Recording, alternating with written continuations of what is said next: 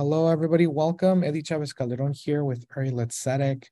I appreciate each and every one of you who is joining this call, whether you're on the recording, you're on the live, or you're joining us here on our Zoom class today.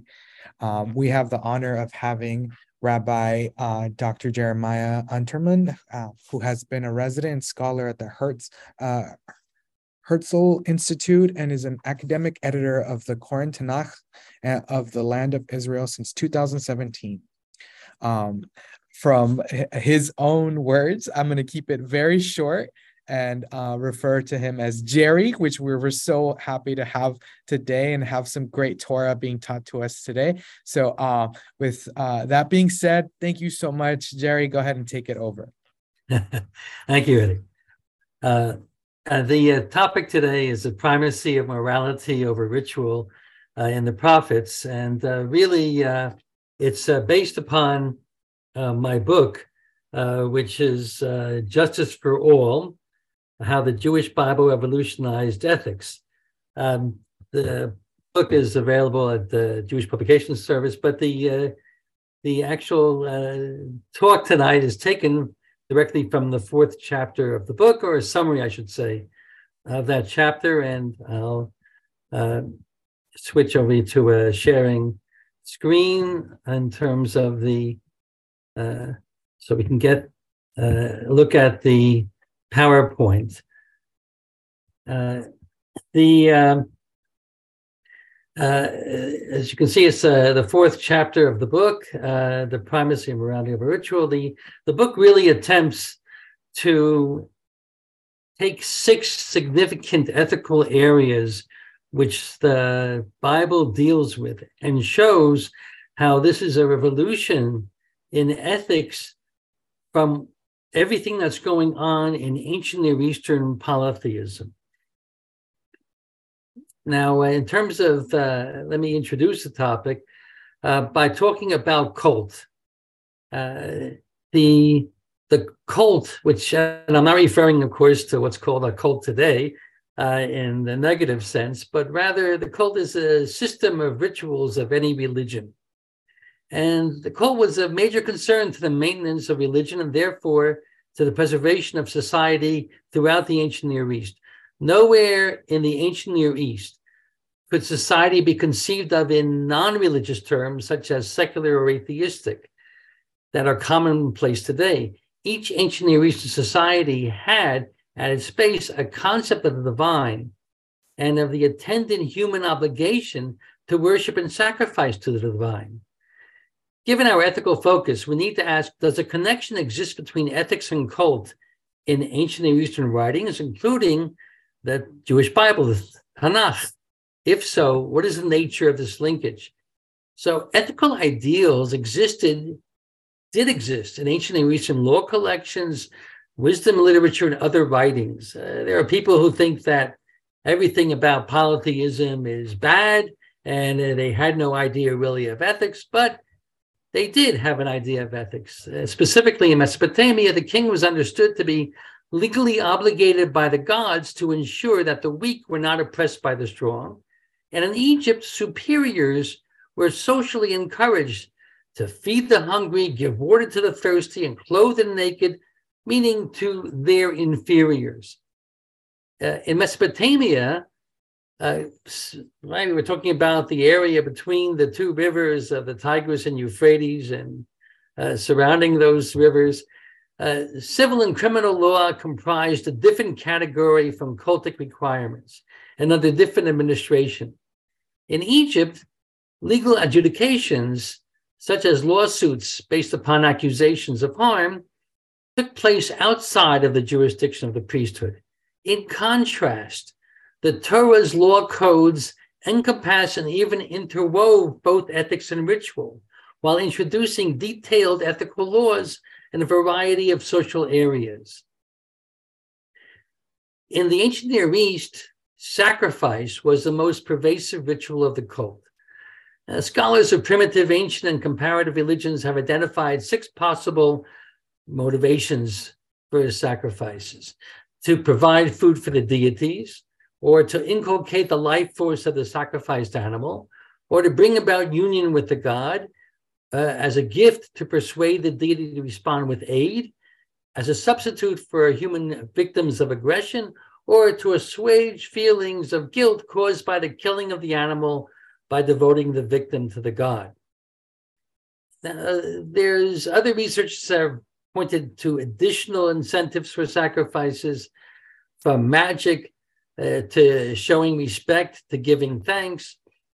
While Thanksgiving would certainly apply to Israel, in the list I just mentioned, only the notions of a gift or assuaging feelings of guilt would relate to the conception of sacrifice in the Jewish Bible. In particular, the idea of God aiding someone and who gave God a gift, shall we say, of a sacrifice, would include everything from receiving God's blessing to the forgiveness of sin and removal of impurity. A crucial difference between ancient Near Eastern cultures and Israel is that in the temple in the ancient Near East, that is the house of the deity, it was primarily for the benefit of the god, as he or she was provided with food, drink, and a dwelling place. That was the purpose of having a temple. In the Jewish Bible, however, God's supernatural character means that he has no natural needs. And by the way, I say he, but obviously God is not a he, and God is not a she. But in Hebrew, the word who, right, which we translate as he, is used both for that which is masculine and that which is neither masculine nor feminine. You can't tell things by Hebrew grammar, whether it's really a masculine or a feminine that you're talking about. For example, if you want to say forefathers in Hebrew, you say avot, which is a feminine ending. And if you want to say women in Hebrew, biblical Hebrew, you say nashim, which is a masculine ending. So let's not get caught up on that. So God has no natural needs. He's supernatural. In Israel, then, the temple is for the benefit of the people. Accordingly, the entire significance to God of a sacrificial gift was symbolic. Now, first I want to show you some ethics and cultic context in the ancient Near East, because in order to understand what the prophets did here, you have to understand what the situation was like in the world around them. So take 4 examples. The first is a hymn to Enlil in Sumerian. Sumer was the outstanding civilization of the 3rd millennium BCE. And they had into the beginning of the 2nd millennium, and Sumer was a very advanced civilization. There's a wonderful book called History Begins at Sumer, written by a Jew, Samuel Noah Kramer, way back, I think, in the 60s, in which he, I think, describes 31 firsts created by that civilization. I mean, in astronomy and in writing, all kinds of things. Mathematics. Okay. So in this hymn to Enlil, which is Sumerian, it's from around 2000 BCE, the god Enlil establishes his seat in the temple of Nippur. Nippur was a major city in southern Mesopotamia. The temple was a holy temple for a lot of peoples in the area. Okay, so here we have in this hymn, we have mention of both moral and ritual characteristics of the city. Here, quote, enmity, oppression, envy, brute force, libelous speech, arrogance, violation of agreement, all these evils the city does not tolerate. Nippur, whose hand the wicked and evil cannot escape, the city endowed with truth, where righteousness and justice are perpetuated. Right? You're talking about a text from 4,000 years ago.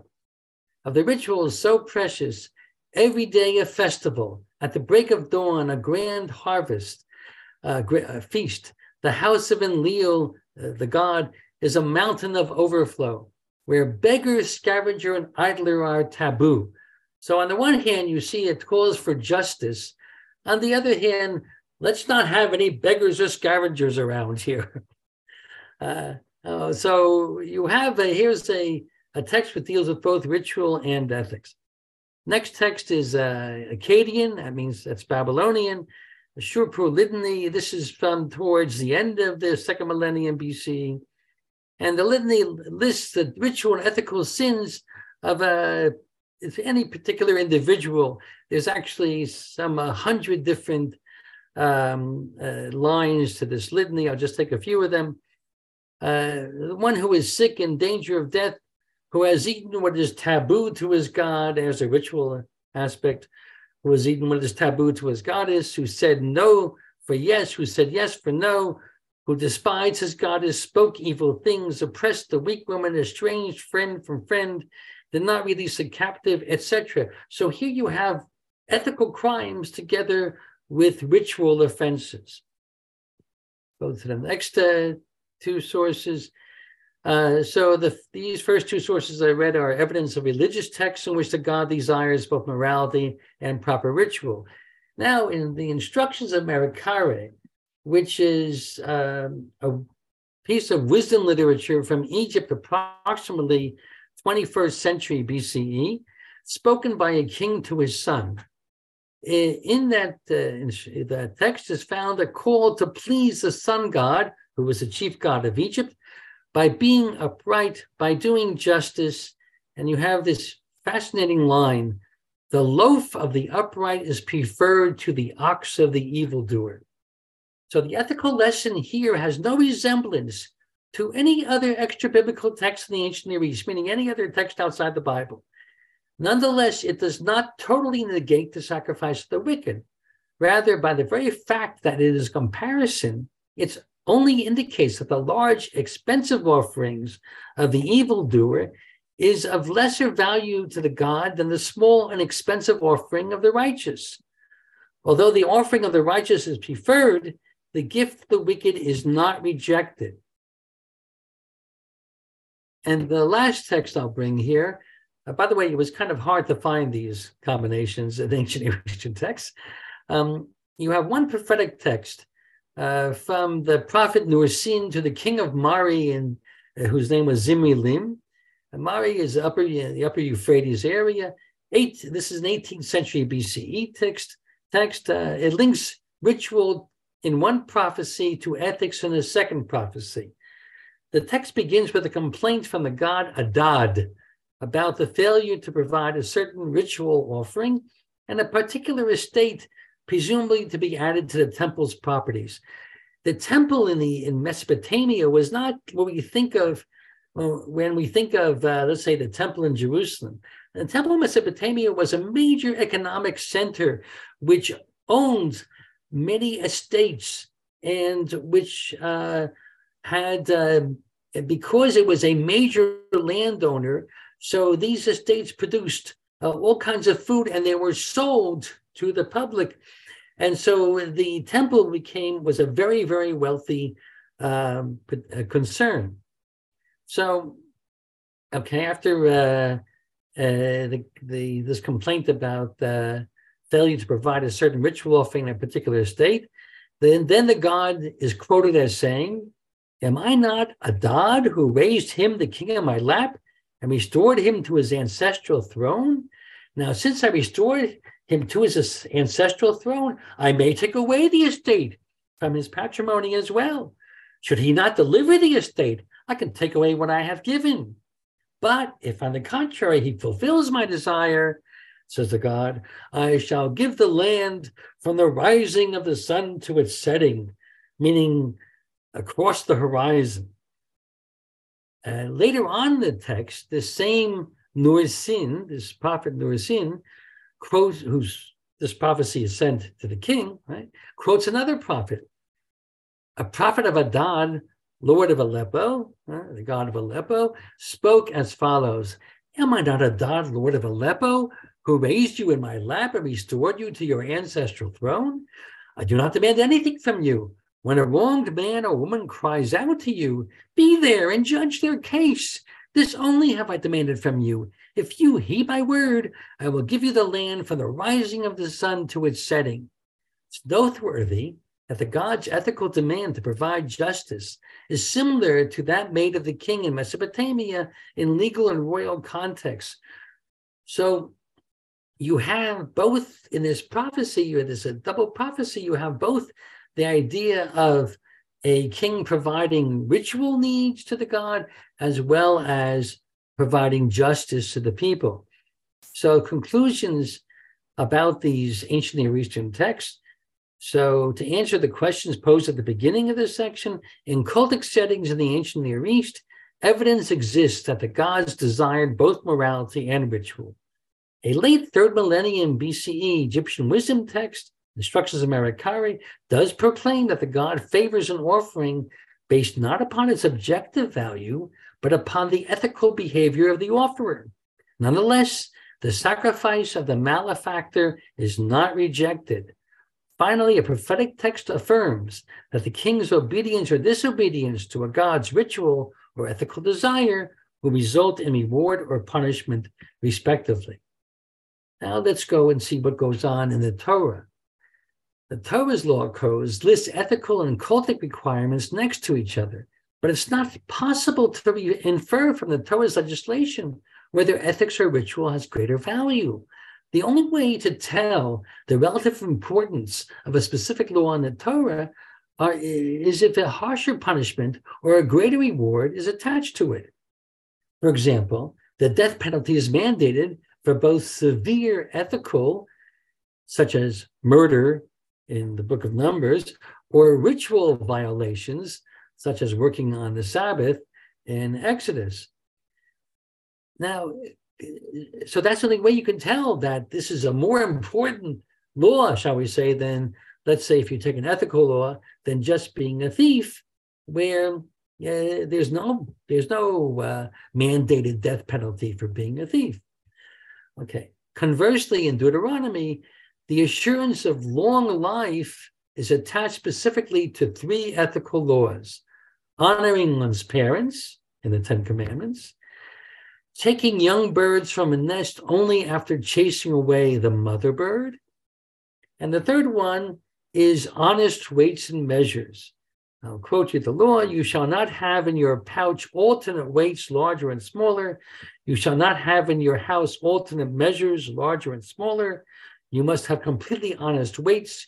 You must have completely honest measures, in order that you will endure on the soil the Lord your God is giving you. If you want long life on the land, then you have to obey these ethical laws.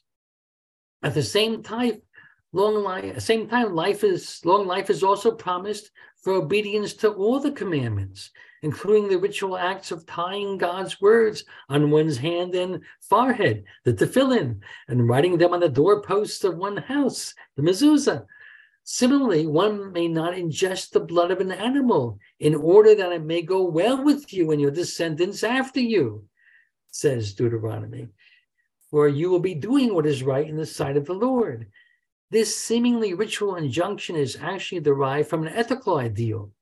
Blood is a tangible symbol of the life that God has given all birds, land animals, and humans. Accordingly, eschewing the ingestion of blood shows reverence for God-given life. And then you have a statement at the end of, towards the end of chapter 12 of Deuteronomy, which says, be careful to heed all these commandments that I enjoin upon you, in order that it will go well with you and your descendants after you forever. For you will do what is good and right in the sight of the Lord your God. So whether by severity or of punishment or magnitude of reward, one cannot determine from the Torah's laws the relative importance of ethics and ritual. There are 2 factors, though, that indicate that a greater significance is found in the Torah for ethical acts as opposed to ritual ones. First of all, there's a multiplicity of reasons and motivational statements exhorting the Israelites to care for the stranger, poor, widow, and orphan. And there is no ritual equivalence to these motivational statements and reasons. Second, and upon the entry to the promised land, according to Deuteronomy chapter 27, 12 curses are to be proclaimed by the Israelite tribes on Mount Ebal and Mount Gerizim. And these 12 are divided in the following way. The first curse is against idolatry. The second through the fifth are moral crimes. For example, insulting parents, theft by moving a landmark, misdirecting a blind person. The sixth through ninth are sexual crimes with one stepmother, an animal, one sister. And the 10th and 11th are against murder and taking a bribe to kill an innocent, which perhaps refers to accepting a bribe as a judge or a witness. The 12th curse is against anyone who does not uphold the Torah's instructions.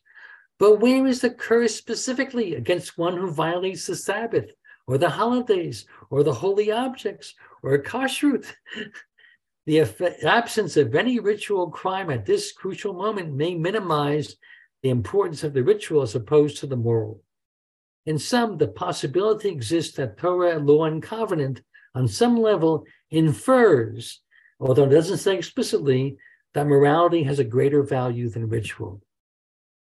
I'm going to skip, to save time, Psalms and Proverbs, and I want to go to now the ethics and ritual in the prophets. So the first prophet I'm going to mention is Samuel, in 1 Samuel chapter 15, who he rebukes King Saul. And when King Saul disobeys God, and Samuel says, does the Lord delight in burnt offerings and sacrifices as much as in obedience to the Lord's voice? Surely obedience is better than sacrifice, compliance better than the fat of rams. For rebellion is like the sin of divination, and defiance like the iniquity of teraphim, kind of an idol. Because you rejected the Lord's word, he has rejected you as king. Right? Saul thought that by doing many sacrifices, he could get out of disobeying God. The obvious message is that submission to God's precise demand is a superior means of showing one's fealty than sacrifices. Just as obviously, these verses decree no outright negation of ritual, because the book itself attests to ritual in earlier passages. So Samuel's pronouncement does not condemn sacrifice per se, but only when it is offered by someone who thinks that it will be a trade-off for his own disobedience. Samuel compares such an act to idolatry, for it was inconceivable in polytheism that a god would totally reject a sacrifice, especially since one of the purposes of such sacrifices was to persuade the god to accept the sacrificer, no matter how the latter had behaved. And in fact, the gods needed the sacrifices because that was provided their food and drink to them, their libations. As shall be seen, this message of Samuel is critical for understanding the passages of later prophets who unambiguously contrast ethics and ritual. So this passage in Samuel serves as a precursor and precedent to the following passages. Now we'll go to the prophet Amos now, who prophesies, if Samuel was in the 10th century or the beginning of the 10th century. So Amos now is in the around the second quarter of the 8th century BCE.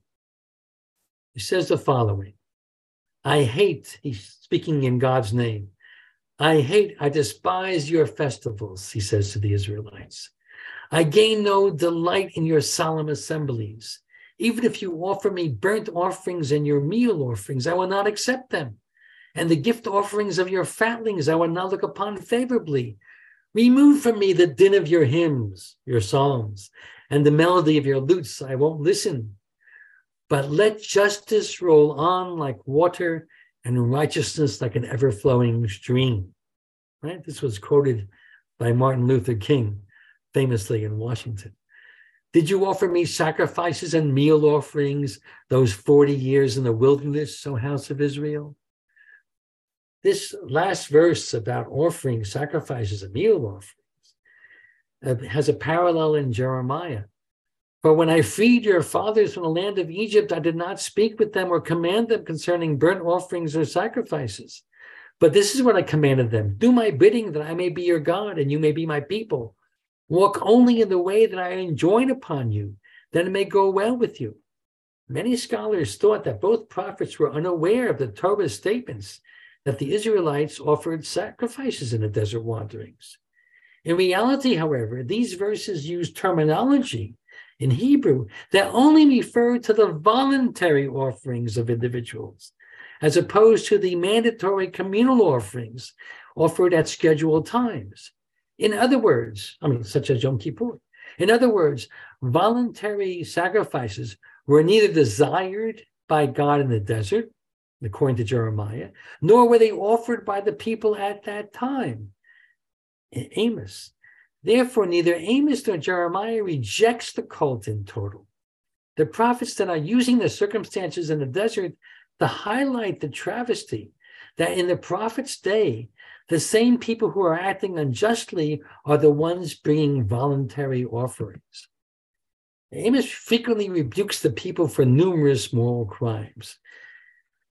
I'll give you a couple of examples. Because they have sold this for silver the innocent, the needy for a hidden gain. They who trample the heads of the poor into the dust of the ground and thrust the humble off the road, etc. Here's an interesting one in chapter 4. Hear this word, you cows of Bashan. He's referring to the wealthy women of Bashan, who oppress the poor, crush the destitute, who say to their husbands, bring and let us drink. And darling, can you make me a double? So here it was say, but where is their wealth coming from? From oppressing the poor and crushing the destitute. Another one. They hate the arbiter in the gate. The gate of the city is where judge cases were heard. That's where justice was done. Was you would have sometimes the leaders of the people sitting at the gate hearing a case, and sometimes it was an appointed judge who would hear the case. They hate the arbiter in the gate, and the one who pleads honestly they loathe. Therefore, because you levy a straw tax on the poor and exact a grain tax from him, you persecutors of the innocent, takers of bribes, who subvert the cause of leading in the gate, seek good and not evil that you may live. Hate evil and love good, and set up justice in the gate. Elsewhere in the same chapter, Amos says, seek God and not evil. So there's an equation here of to seek God means to seek good. Okay. So these passages, which not all of them I read, focus on the abuse of the needy and the poor, corrupting justice in the courts, sexual crimes, and perverting sanctuaries and holy days. The perversion of the sanctuary is emphasized in chapter 4. Come to Bethel and transgress, to Gilgal transgress even more. Bring your sacrifices on the morn, your tithes on the third day. Burn a thank offering of leavened bread. Proclaim freewill offerings aloud, for you love that, O Israelites, declares my Lord God. Amos is here mocking the people who think that they are gaining God's approval by coming to the venerable sanctuaries of Bethel and Gilgal and multiplying sacrifices and tithes. Tithes are only brought at most once a year, but here they're brought every 3 days. Furthermore, they are proclaiming their free will offerings. They're shouting out their voluntary offerings, boasting rather than humility. So their sacrifices are no more than attempts to bribe God. Who can you bribe with sacrifices is a pagan God. They're treating God as if he was a pagan, polytheistic God. Here, God sees these offerings as purposeful, rebellious sins. In some, as Professor Shalom Spiegel of a long time ago, and I think around 1960, a professor at the Jewish Theological Seminary wrote a marvelous article and gave actually a speech called Amos versus Amaziah. Amaziah was the high priest of Bethel. And as he put it the speech was given when the seminary honored a Chief Justice of the Supreme Court, Earl Warren, who came to visit. And Spiegel put it, sacrifice and prayer cannot serve as substitutes for justice. Under such immoral conditions, it's futile to worship at the sanctuaries. For God will destroy the ancient shrines, even the royal temple at Bethel, along with the palaces of those who have oppressed the poor and needy. At the end, the people shall suffer destruction and exile, the ultimate Torah punishments for disobedience to God's treaty, the Sinai covenant, and laws. Amos's innovation is to proclaim that the determining factor in Israel's destiny is her transgression of the Torah's moral laws. We see also in Hosea, who prophesies maybe another 25 years or so later, in the 8th century, for I, the Lord, desire goodness, not sacrifice, and knowledge of God more than burnt offerings. Knowledge of God is an idiom that refers to divinely desired moral behavior. Amos also says, I will betroth you to me. He's talking to the Israelites as a prophecy of redemption. I will betroth you to me with the bride price of righteousness and justice, with goodness and mercy. And I will betroth you to me with faithfulness, and you will know the Lord. That's what it means to know God, when you act righteously and with justice and with goodness and mercy. So when chapter 6, verse 6, for desire goodness, not sacrifice, and knowledge of God more than burnt offerings, does this make a stand against all ritual or only that offered by immoral people? So you have two other passages in Amos, in Hosea, when he already has altars so as to sin, Ephraim multiplied altars so as to sin. Though I write for him the principal teachings of my Torah, they are considered as those of an alien God. In his, Ephraim, this is another name for Israel, his frequent sacrifices, it is but flesh for them to eat. The Lord has not accepted them. Now he will remember their iniquity and will punish their sins. And later he says, for their evil deeds, I will drive them out of my house. In the first passage, the people offer many sacrifices only so they can eat more meat. Because you were allowed, most of the sacrifices were not whole burnt offerings, but rather a portion was given, was as it were on the altar, and a portion was given to the priests, and the people could take the rest. The people who gave the sacrifice could take the rest. In the first passage, they offer many sacrifices, only they can eat more meat. The second one affirms that it is not God's temple that is worthless, but the people's wicked behavior. So Hosea, like Amos, does not see the cult as integrally flawed. Rather, the people's immorality makes their offerings unacceptable. Go to Isaiah in the very first chapter. Hear the word of the Lord, you rulers of Sodom, he speaks to the people. Give heed to the Torah of our God, you people of Gomorrah. What are your many sacrifices to me, says the Lord? I've had enough of your burnt offerings of rams and the suet of fatted animals. I take no pleasure in the blood of bulls or of lambs and goats. When you come to appear in my presence, meaning at the temple, who has asked this of your hand, this trampling of my precincts? Bring no more offerings, incense disgust me. New moon, Sabbath, holy convocation. I cannot stand iniquity combined with solemn assembly. Now, these words testify that Isaiah here is condemning the rituals, not per se, but because they are offered by people acting immorally. Isaiah goes on, I hate your new moons and festivals. They have become a burden to me. I am tired of putting up with them. And then he says, when you stretch out your hands in prayer, I will hide my eyes from you. Even though you keep on praying, I will not be listening. Why won't God listen? Because you have blood all over your hands, says Isaiah. Even prayer is unacceptable in an immoral climate. And what must the people do in order to attain the ritual purity necessary for proper offerings? Wash yourselves, make yourselves clean, says the prophet. Remove the evil you are doing from my sight. Stop doing evil. Learn to do good. Seek after justice. Rescue the oppressed. Defend the rights of the orphan. Plead the widow's cause. The message, spiritual cleanliness, will only be produced by ethical behavior.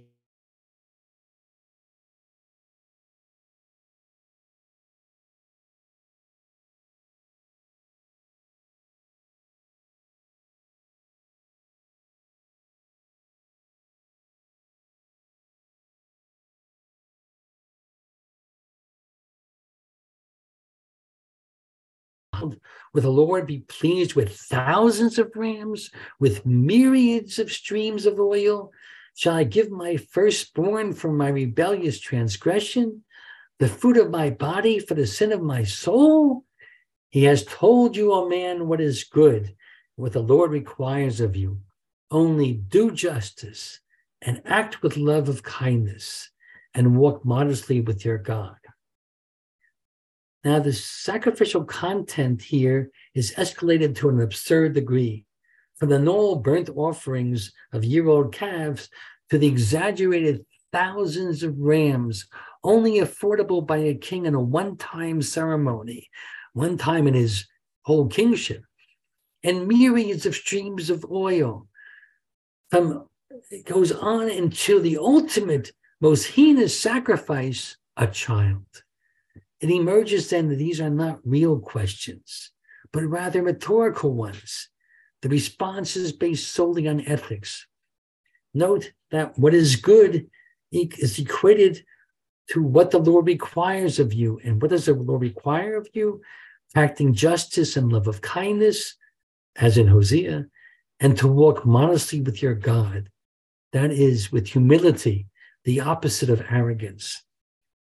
Elsewhere, Micah emphasizes the people's immorality. Indeed, he's the first prophet to predict the actual destruction of the temple and Jerusalem due to the people's moral crimes. But Micah does not denigrate ritual per se, because he includes also in his book the same prophecy found in Isaiah of the future establishment of the house of God in Jerusalem. So just as Isaiah saw a future for the cult, so did Micah. However, the difference is the behavior of the people. I'm going to skip Jeremiah so we can get down to the conclusions in a timely fashion. Okay. The Torah, as mentioned earlier, does not palpably differentiate between ethical and ritual laws as to relative importance, even though indications exist that morality is of special significance. The prophets stand at a time when the Torah, in greater or lesser part, is already known to the populace. And what do they see? They look upon a society rife with moral corruption, in which the people's behavior is influenced by the venality of the upper classes. At the same time, they see a cult meticulously observed, but perverted from holiness to hypocrisy. The people treat God as a pagan deity, one who can be appeased with an overabundance of offerings. Within this pervasive environment of immorality, the prophets repudiate the complex of rituals associated with holidays and holy places. Those academics who claim that the prophets are promoting the intrinsic illegitimacy of the cult are imposing modern notions of liberal religion or secular values upon the ancient world. Just as atheism in the ancient world was inconceivable, maybe there was a Meshuggah guy here or there who may have thought that it could be atheistic, but We never see groups of atheists in the ancient Near East. So just as that was inconceivable, so was a religious society without the rituals of worship. Even in modern secular democratic societies, such as the United States, rituals are inherent. Ritual is, in fact, innate in all human societies. As Moshe Greenberg, great biblical scholar, formerly of the University of Pennsylvania, and then he went to Hebrew University, as he once analogized, it is a ritual in America that on a wife's birthday, the husband will bring her a bouquet of flowers. Should the husband have been good to her throughout the year, concerned with his wife's needs, not taking her for granted, appreciative of her kindnesses and acting kindly to her, not going out with his buddies too often and not staying out too late, not coming home drunk and disorderly, careful and polite in his speech to her, faithful, etc. And then he brings her roses on her birthday. She will gladly accept them as a symbol of love that is manifested on a daily basis. However, should a husband not be particularly caring or attentive, taking her for granted, behaving in a churlish and unthinking fashion, going out too much for too long with poor consequences, speaking harshly to her, being unfaithful, or any combination of the above, and each person can make up his or her own list. And by the way, this works in two directions, and not just husband to wife, but wife to husband. But going back to the husband, and then he brings her a bouquet on her birthday. She has the right to throw the roses in his face. I would add thorns first, saying the symbol of love is meaningless when it is not accompanied by loving behavior. So too is the message of the prophets. All the rituals of the cult, from prayer to sacrifice, are merely symbolic of the people's love of God. However, if the people do not demonstrate their love of God in their daily lives, then God rejects the cult and punishment will ensue. But how can the people behave lovingly to a God who needs nothing? And the prophets respond, show love to the image of God, your fellow human being who is a member of your society. The people obey the ethical laws of the covenant and treat each other with kindness, with predominant emphasis on the needs of the underprivileged. Then the rituals of prayers and sacrifices are accepted and symbolic of a love that is exhibited daily. On the other hand, if the people do not behave ethically towards each other, then cultic actions are of no value. The revolutionary message of the prophets is that ritual is both secondary to ethics and dependent upon moral behavior for its validity. But again, it's important to remember that in Israel, ritual, rather than the people's being the people's gift to the deity, is apprehended as God's present to the people. It's an act of munificence intended for their benefit. It enables the people to be drawn, as it were, into a more intimate relationship with God. The cult, though, is only a means to an end. To the prophets, the goal is the people's obedience to God's ethical commandments in order to create a just, righteous, and caring society. The prophets made one more unique and pivotal advancement. Previously, the Torah's self-understanding of the Sinai Treaty had resolved that the fate of the nation hinged upon whether or not the people obeyed all of covenantal law, civil, criminal, and cultic. In the books of the former prophets, Joshua, Judges, Samuel, and Kings, the primary causes for national doom are the cardinal sins of paganism and illegitimate worship of God. Now, however, the prophets articulate a radical criterion In the eyes of God, the destiny of the people is determined first and foremost by their ethical behavior. These twin prophetic ethical innovations, the primacy of morality over ritual and ethical behavior as a determining factor of national destiny, were unparalleled in the ancient Near East and have remained part of Judaism until this very day. Thank you.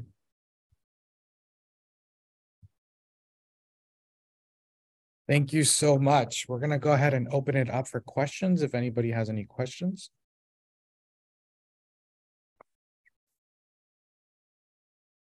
Yes, Aglaya. Okay, hi. I'm not feeling well today, so this is probably going to be just completely all over the place, and I'm really sorry. However, and also I hope you feel better. Yeah, thanks. Also, I was late, but the things that are coming to my mind right now are, one, God's rejection of Cain's offering.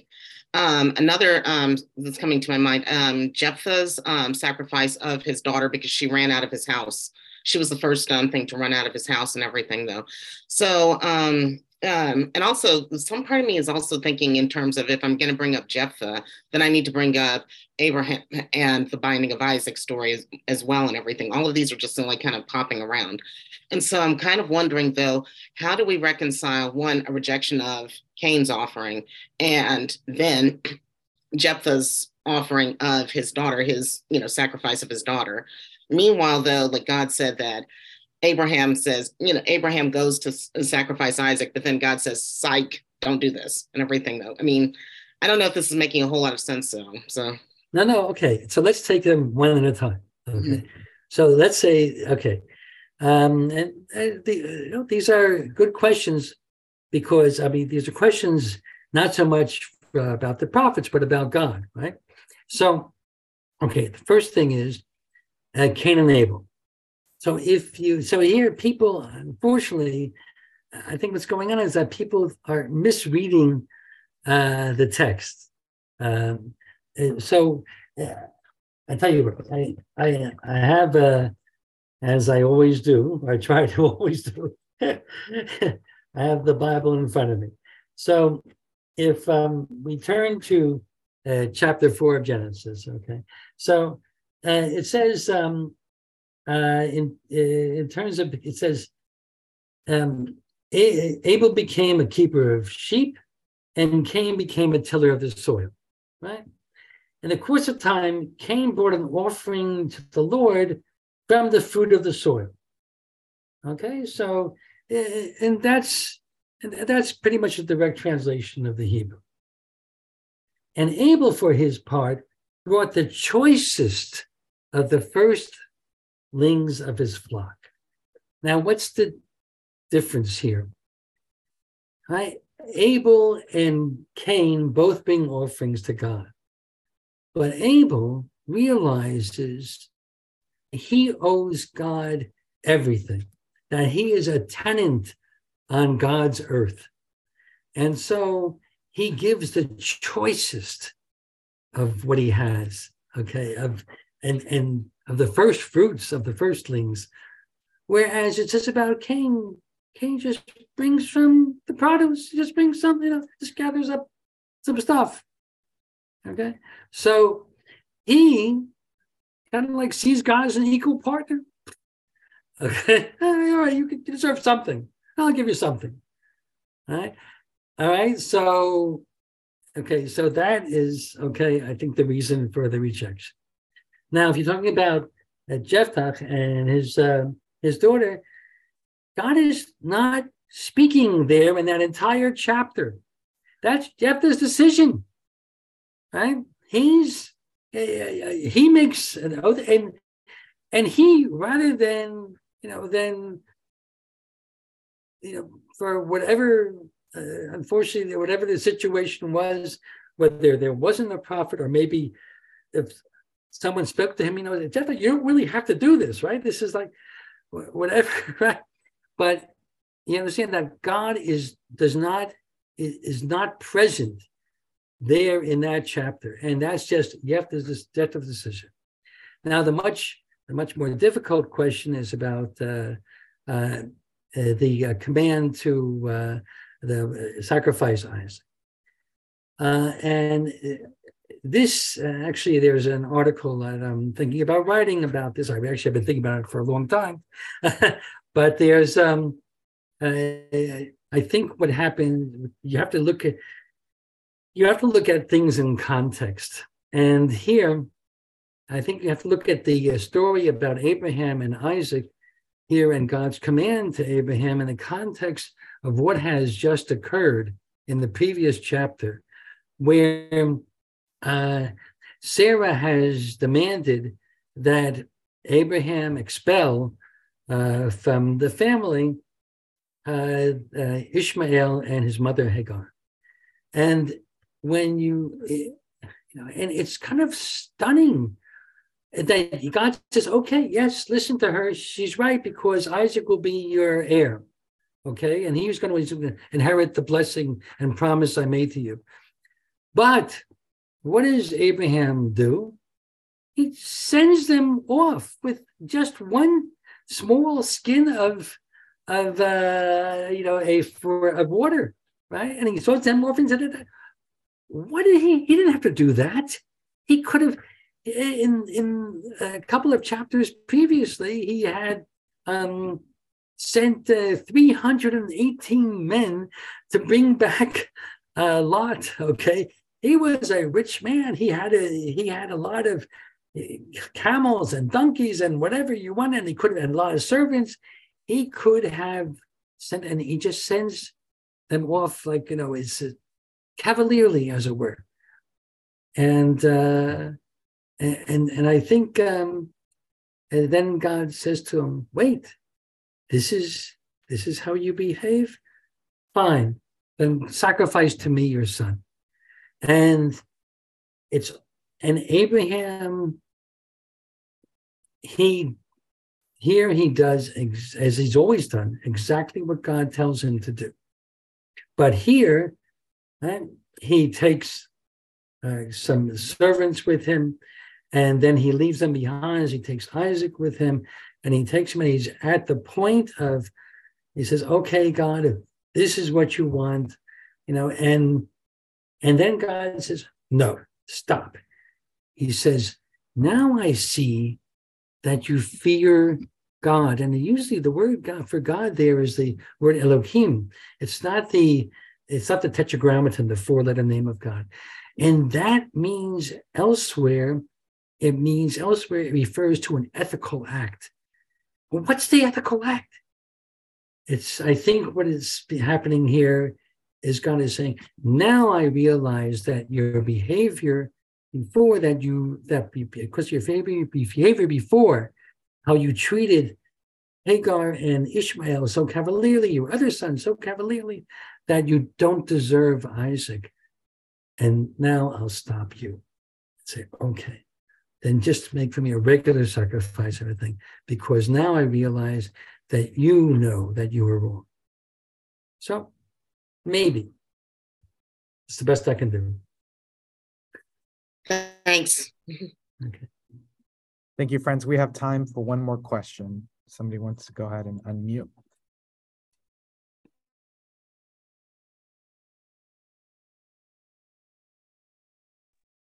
Okay, it looks like we have a question here from Facebook, and it's, how do we see ritual and morality tying into our current times and our fight for social justice in our communities?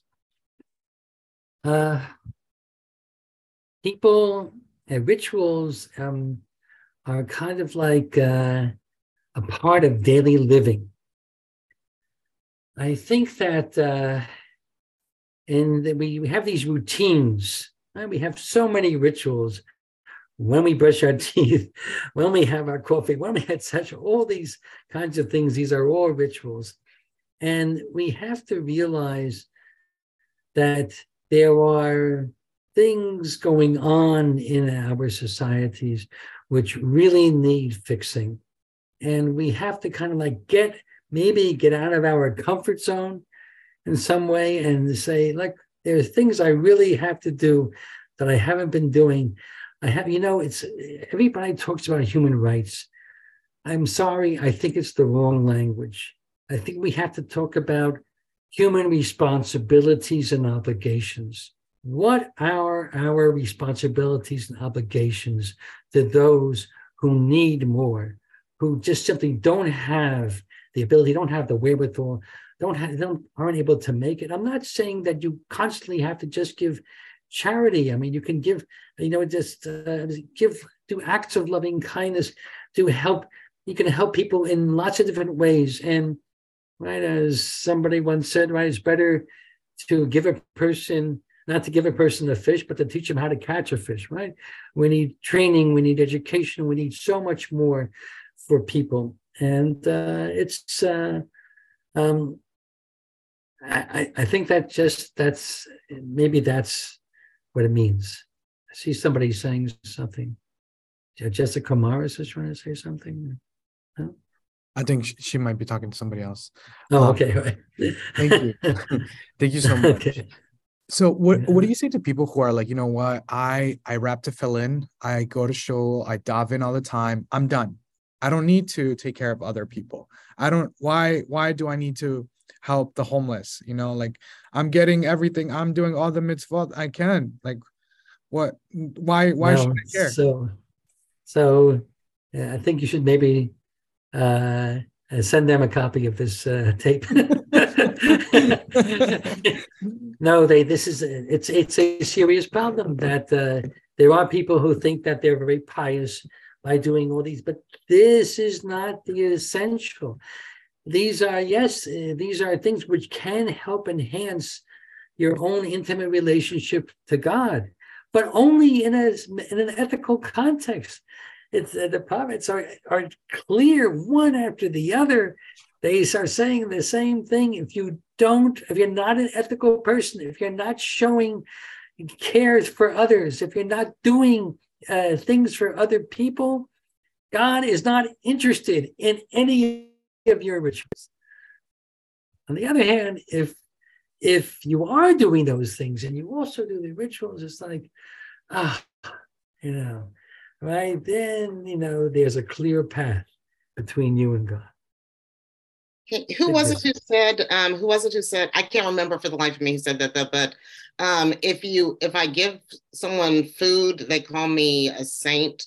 But I give food to a poor man, they call me a saint. But if I ask why he's poor, they call me a communist. Does anyone remember who said that? No, I don't know, but I don't agree with communism. Yeah,